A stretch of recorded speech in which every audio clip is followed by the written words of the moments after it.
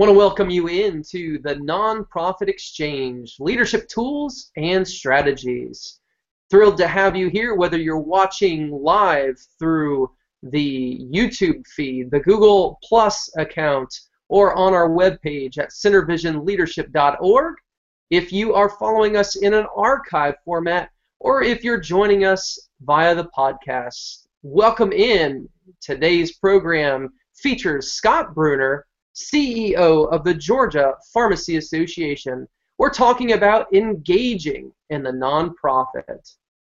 My name is Todd Greer. I'm the Executive Director of CenterVision Leadership Foundation. And before we begin, want to just go through a handful of things that are really important to us here. Always want to point your attention. We just recently launched the December issue of Nonprofit Performance Magazine featuring Peter Sims on the cover. Some amazing features in there as we talk about values in the nonprofit world. You can find that issue at www.nonprofitperformance.org, and that'll be available for free in its digital copy. We want to remind you about any past events. You can find those on our website at centervisionleadership.org/hangouts. And if you enjoy the conversation that we're having today on engaging in the nonprofit world, we certainly want to invite you into our nonprofit chat. That's hashtag nonprofit chat. You'll find that on Twitter Thursday at 4 p.m. Scott Bruner, our guest today, is going to be joining us for that conversation as we think about what does it look like to engage in the nonprofit world. As a special reminder, today is Giving Tuesday. You can follow all day long hashtag Giving Tuesday on Twitter. We want to ask you to consider donating to CenterVision, and you can do that at centervisionfoundation.org/donate. Without further ado, let me welcome in my good friend, the CEO of the Georgia Pharmacy Association, Scott Bruner. Scott, thank you so much for joining us. It's good to be here. Thanks for having me. Absolutely. Folks, let me just give you a quick rundown. Scott is a very seasoned professional, and I know he looks young and exciting there, but he's been in the executive world in nonprofits for quite some time. He currently, as I mentioned, he's the Executive Vice President and CEO of the Georgia Pharmacy Association. Scott also previously has served as the CEO of the Virginia Association of Realtors. He was the CEO of the Mississippi Association of Realtors. He was the Director of Communication for the National Association for Plastic Container Recovery.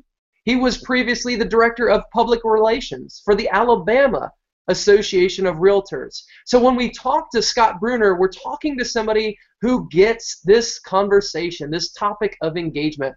Scott, what is engagement? Here we go. Let's start. How do you define the term? You've spent all this time in these 501c6 or membership associations, these not-for-profit trade groups. How do you define engagement in that context? And how do you think that applies to other nonprofit contexts? Groups that are watching are representing religious organizations, they're in charitable organizations, they're in educational institutions, they're in foundations. Help us out a little bit. How do you define this broad concept of engagement? Well, I have spent most of my career in 501c6 organizations, not-for-profit business trade organizations, but I think at least my definition of engagement would apply across the spectrum of organizations and institutions that have a need to engage volunteers as a part of their stakeholder base. And clearly you can define engagement in any number of ways, but the best definition that I've found that works for purposes of in bringing people into the organization is an intangible definition. Simply put, I think engagement is a feeling. It's how people feel about the organization. It's that feeling that they get when they think of the organization or they interact with the organization, and from it they get this sense of connectedness. Mm-hmm. And if stakeholders feel a connection, then they're engaged, and that connection can come from a number of different I call them touch points, access points.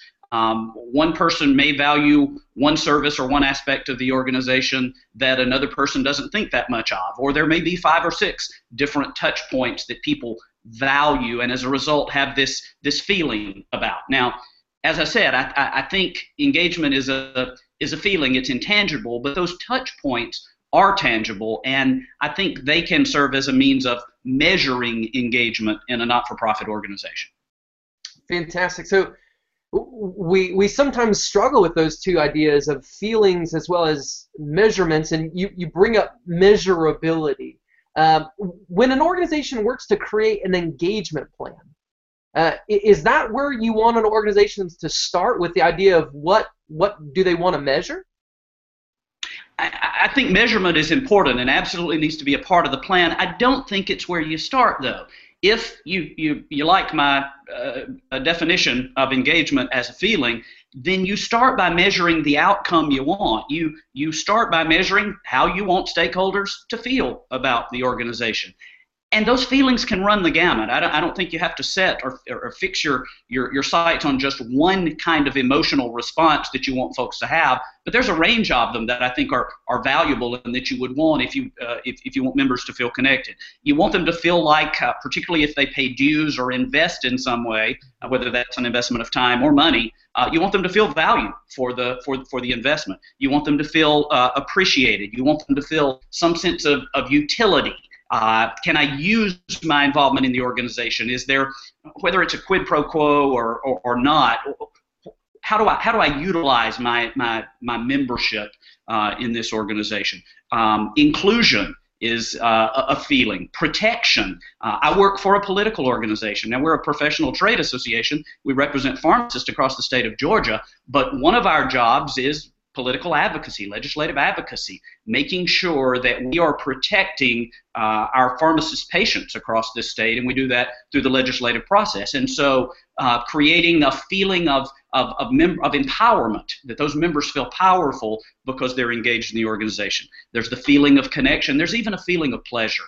And I think pleasure is important. If a member calls the Georgia Pharmacy Association, I want them to hang up the phone feeling like it's been an experience. It's a pleasurable exchange, that they've been heard, that their needs have been met. So the feeling is very much tied to how they experience the organization. And then from there, I think you can go and build a plan. This is the feeling or the feelings that we want to evoke in our stakeholders. So let's build a plan to do that. I think planning is really important. Plans just don't happen. They indicate some sense of intentionality. And I think if you want to engage your stakeholders in your organization, you're going to have to be intentional about how you do it. Seat of the pants may get you so far, but it's not going to get you the full rounded engagement that you need.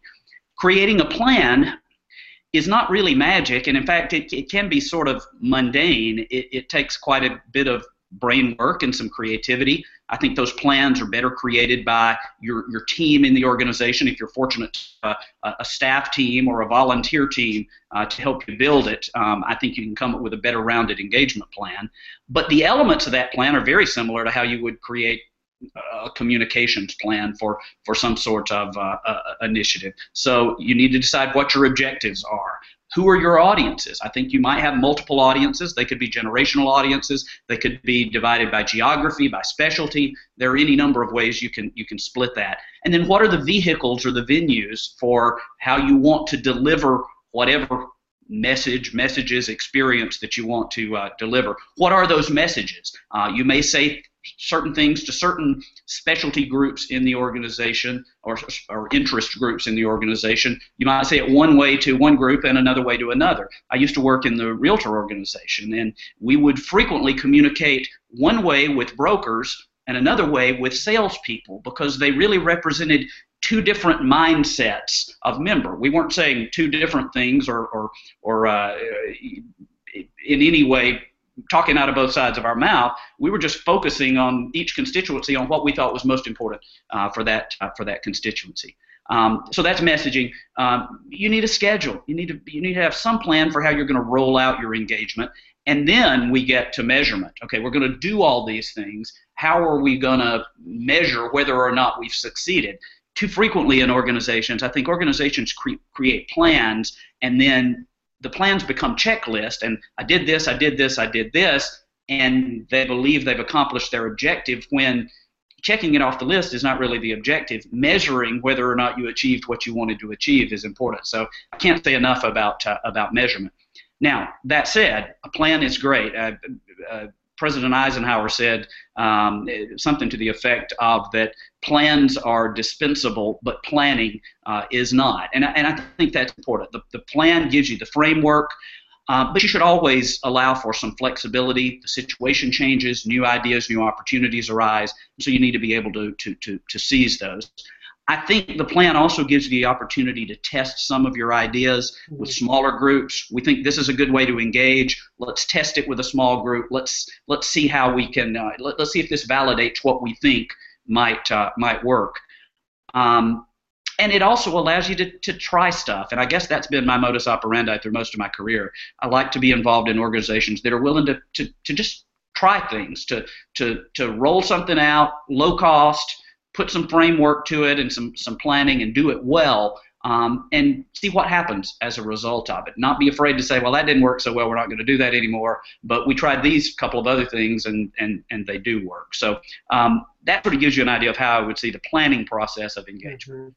Scott, that's a really unique perspective, and I kind of chuckle at some of those words that you shared here towards the very end, because just over my shoulder is a book called Little Bets, and Peter Sims, who he's our cover feature for the December issue.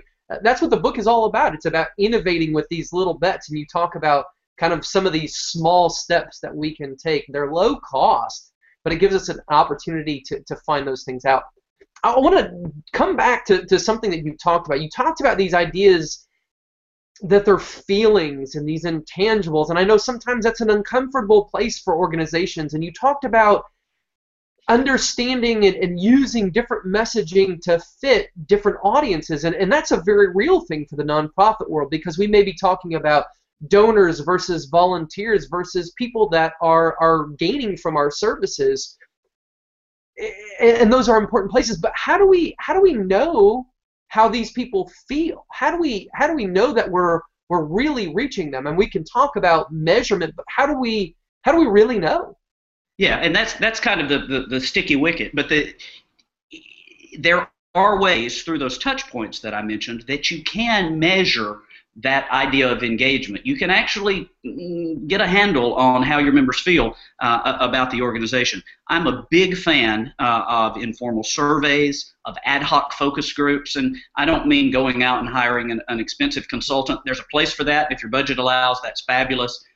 But I think you can also do a small email focus group where you just throw out some ideas or some questions to a small select group, see what sort of feedback you get. Those are ways of getting quick, through surveys, quantitative, and through the focus group idea, qualitative input, and to test ideas in advance, as well as sort of evaluate how what you're doing or what you've done worked out.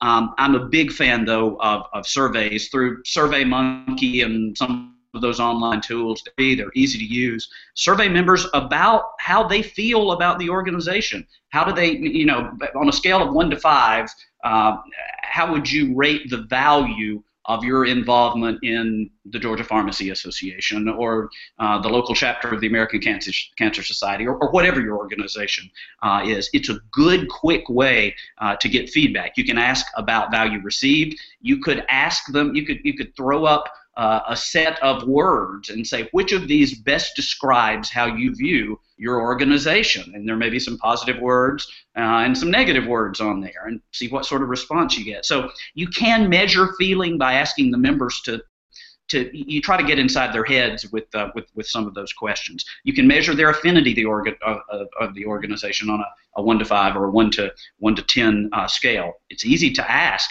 how connected do you feel to this organization? Rate us on a scale of 1 to whatever. I mentioned those touch points earlier, though, but I think that's the place where you can really get objective measurement. So some indicators of engagement in an organization. Again, I work for a business trade association. I suspect this would apply in churches and educational institutions and charitable organizations as well. You can measure membership data. Generally speaking, your members don't have to belong to the organization. If your membership is on the rise, that ought to tell you you're at least doing something right. And I think you should go through that membership data and parse it and survey those folks and get an idea for not only why they joined in the first place, but why they chose to rejoin.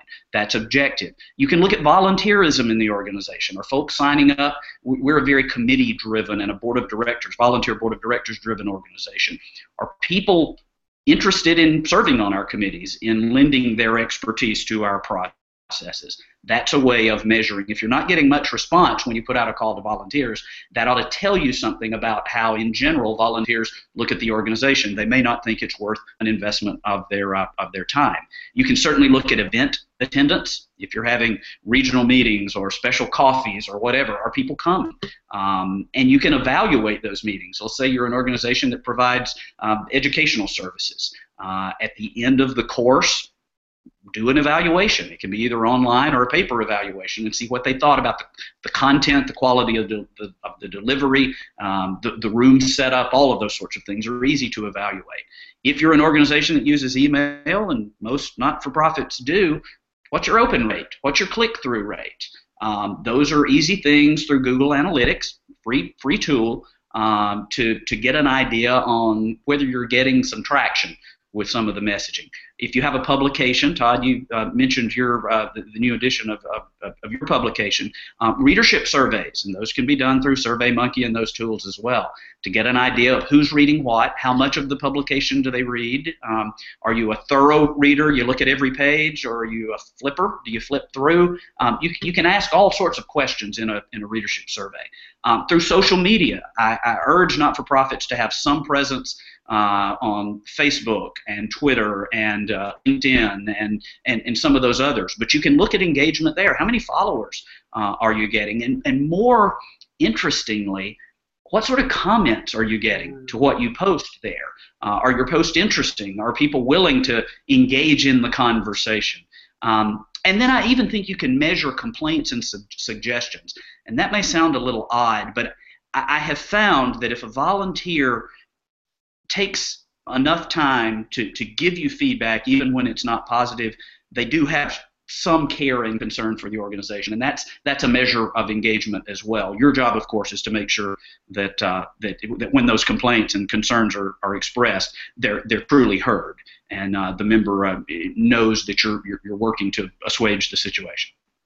Scott, you're blowing my mind here. I think that there's so many pieces that you just landed on, and I just hope those that are following us here are taking notes, because you brought out so many different places that we can really stop and measure engagement. I mean, we've got these points, you call them touch points, and I think that's a great term for it, in which we're meeting with our members, we're talking to our members, we're seeing our members, we're hearing our members, we're growing our audience, and if we're not taking those opportunities to measure, well, then we're doing a disservice to our organizations, and I think that's such an important thing for us. So we talk a little bit about measurement, but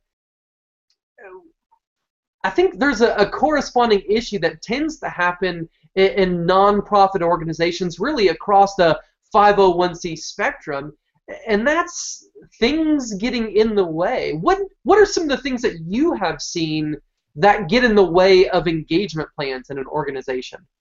Well, clearly the mantra is hope for the best, do all your preparation, but also prepare for things sometimes not to go as well as they should. But that said, most of the time, if you do your homework, if you create a thoughtful plan, if you're intentional about how you want to engage stakeholders, the stuff that gets in the way tends to be systemic issues, infrastructure, bad policy.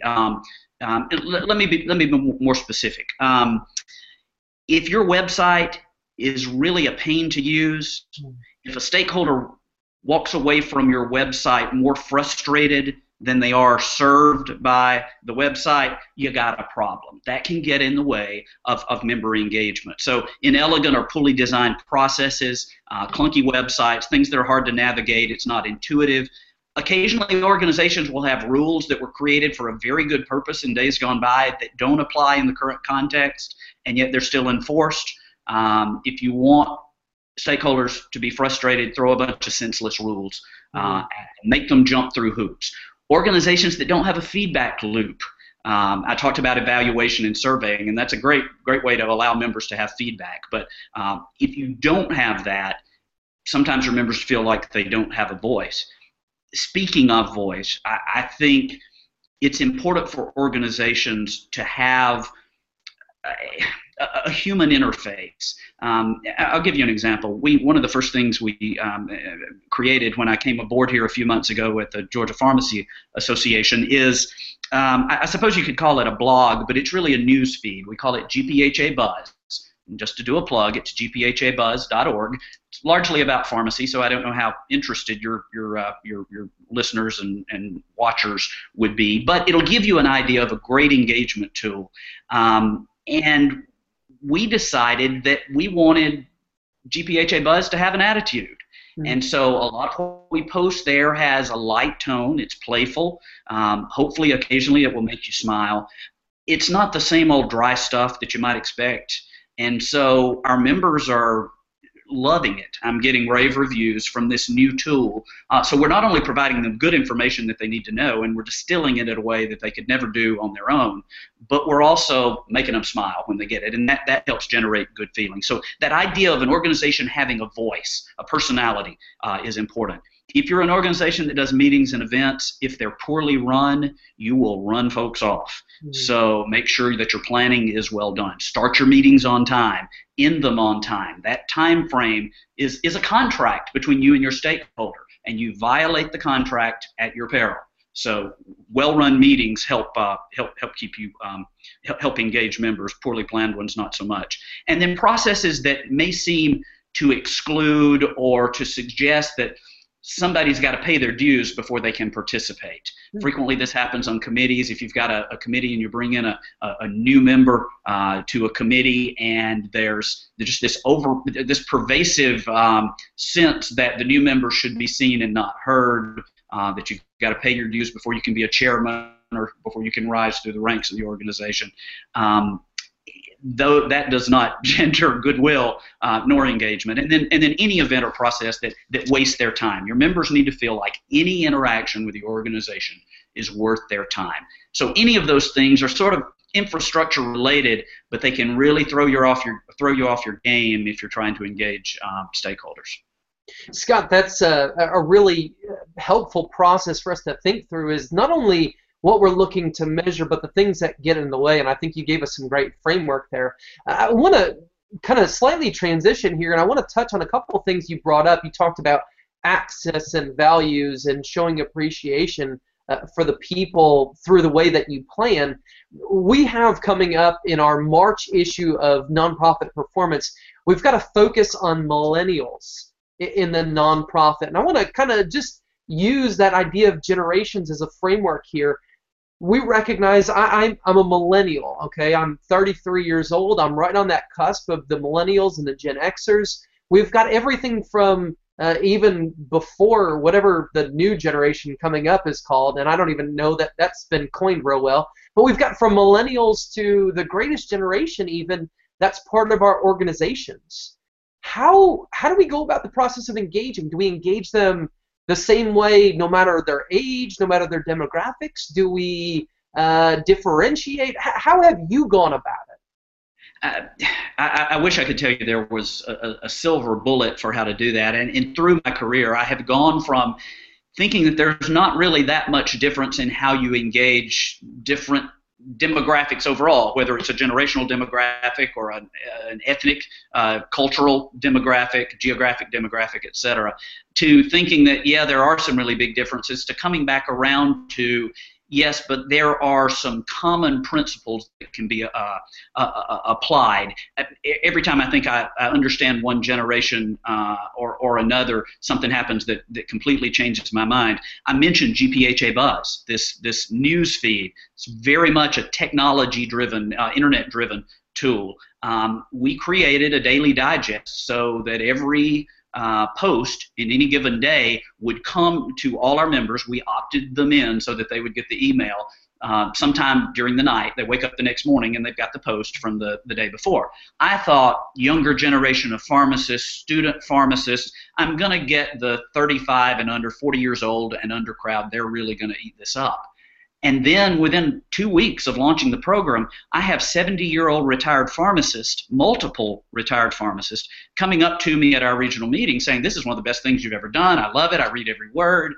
And so, sometimes these things defy your preconceptions. That said, I think there is a place in organizations for affinity groups. When I worked in the realtor organization, we had specialty groups for Asian realtors and Latino realtors and even women realtors. There was an organization for younger realtors. There was an organization for brokers. There was an organization for salespeople. There were affiliates for appraisers, etc.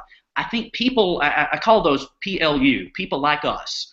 And people want to associate with folks who think like they do, have the background that they do, or have a common interest. So I think, to a certain degree, there is a place for that, depending on your organization. I know in churches, an awful lot of churches have gone to having 2 worship services, or even more than that, but a temporary.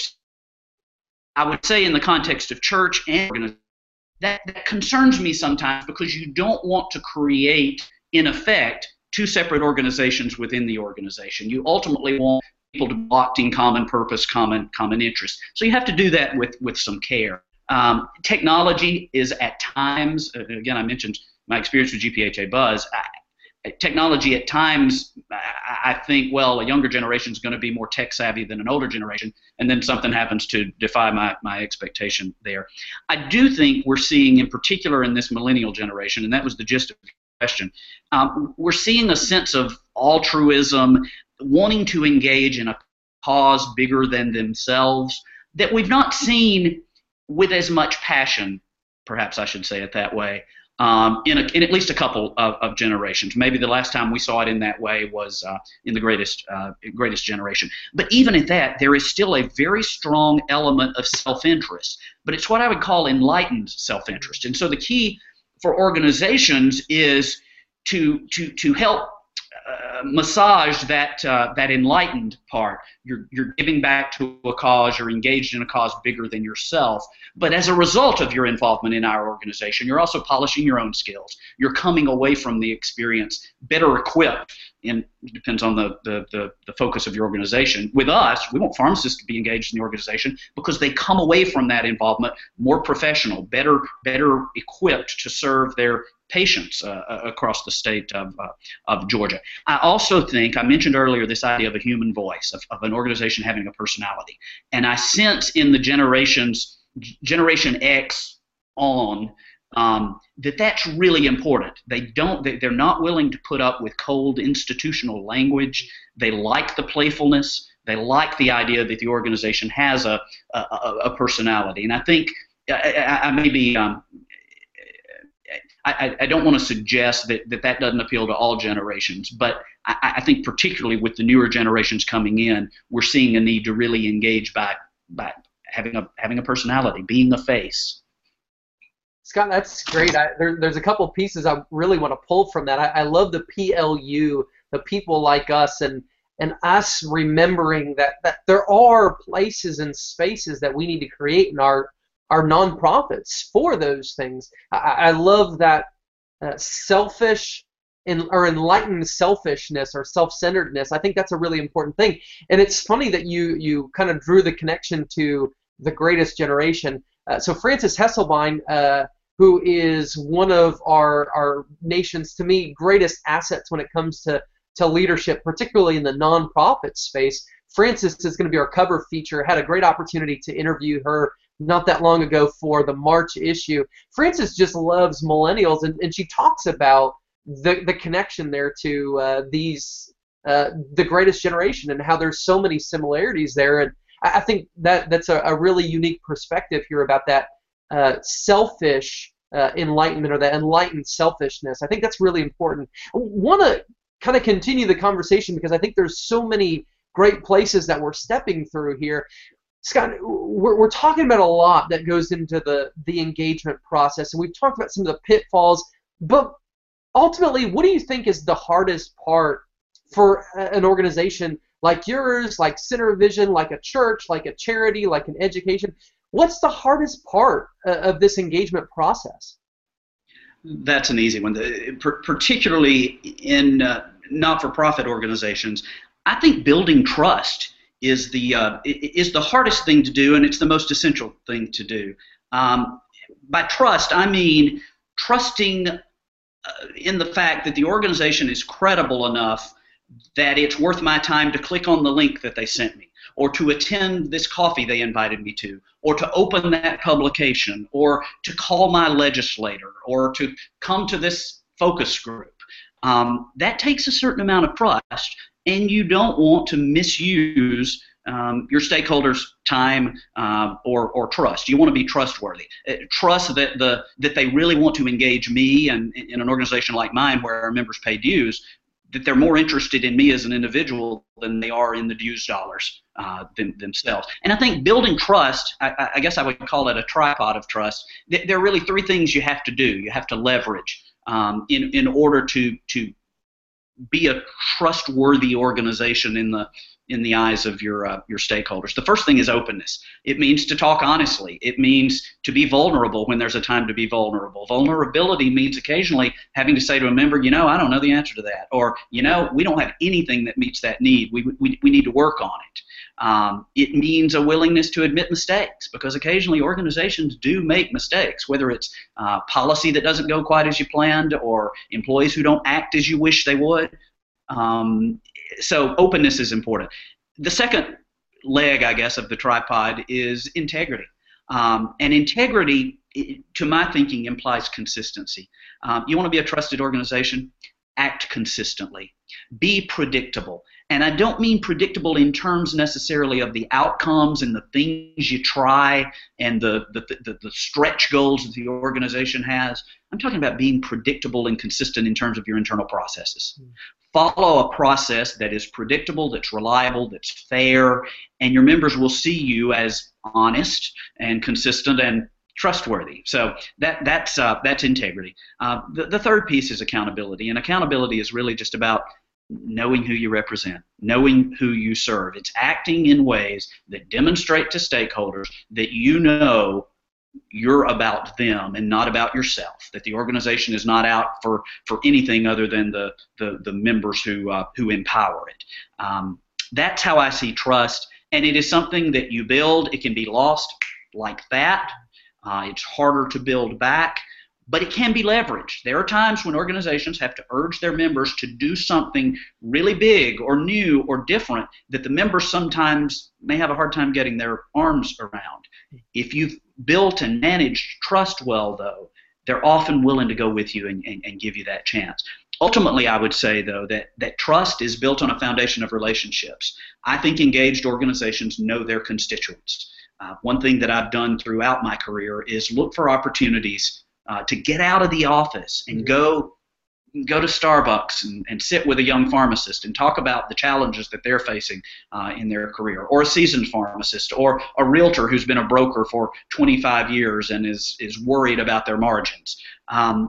Getting out and being known by your members really helps build trust. And I don't only mean the executive director. I mean, if you're an organization with a staff, certainly the staff members. If you have elected volunteer leaders, certainly those folks, to the extent that their jobs will allow them to do that, need to be out and about among the members and known. So knowing your constituents, I think, is an important part of building trust. Wow. Scott, I'm looking at the time, and I'm appreciative of your time, and I think this is an important part. You talk about engagement as making sure that we get in and we get out at the times that are appointed.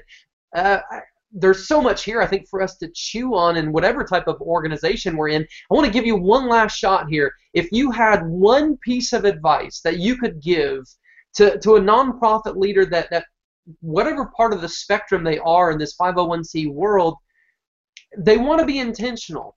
They want to be intentional about engaging. What would be that final tip that you would leave with them? I think What I find in many organizations is that they fall prey to this idea that we need 100% involvement. We need every member of the organization to be involved in some way in the organization. Well, with the Virginia Association of Realtors, I had 30,000 members. There was no way on earth that 30,000 members could be involved in the organization without a great deal of chaos. I don't think involvement is what not-for-profit organizations need. I think connection is what not-for-profit organizations want and need. You want every stakeholder to feel a connection to the organization, to feel one of those touch points. You know, in our organization, we do legislative advocacy, we do education courses, we have a publication, we have a convention, and not every one of those services is equally appreciated by every member of the organization. But we've got some folks who say, you know, if it weren't for GPHA's advocacy efforts, my business would be a lot worse off. I've got some other people who say, boy, I like getting that publication and staying up to date, or GPHA Buzz, or any number of other services. Everybody needs at least one touch point. And you certainly want to work to expand those touch points. But connection is what it's all about, not involvement.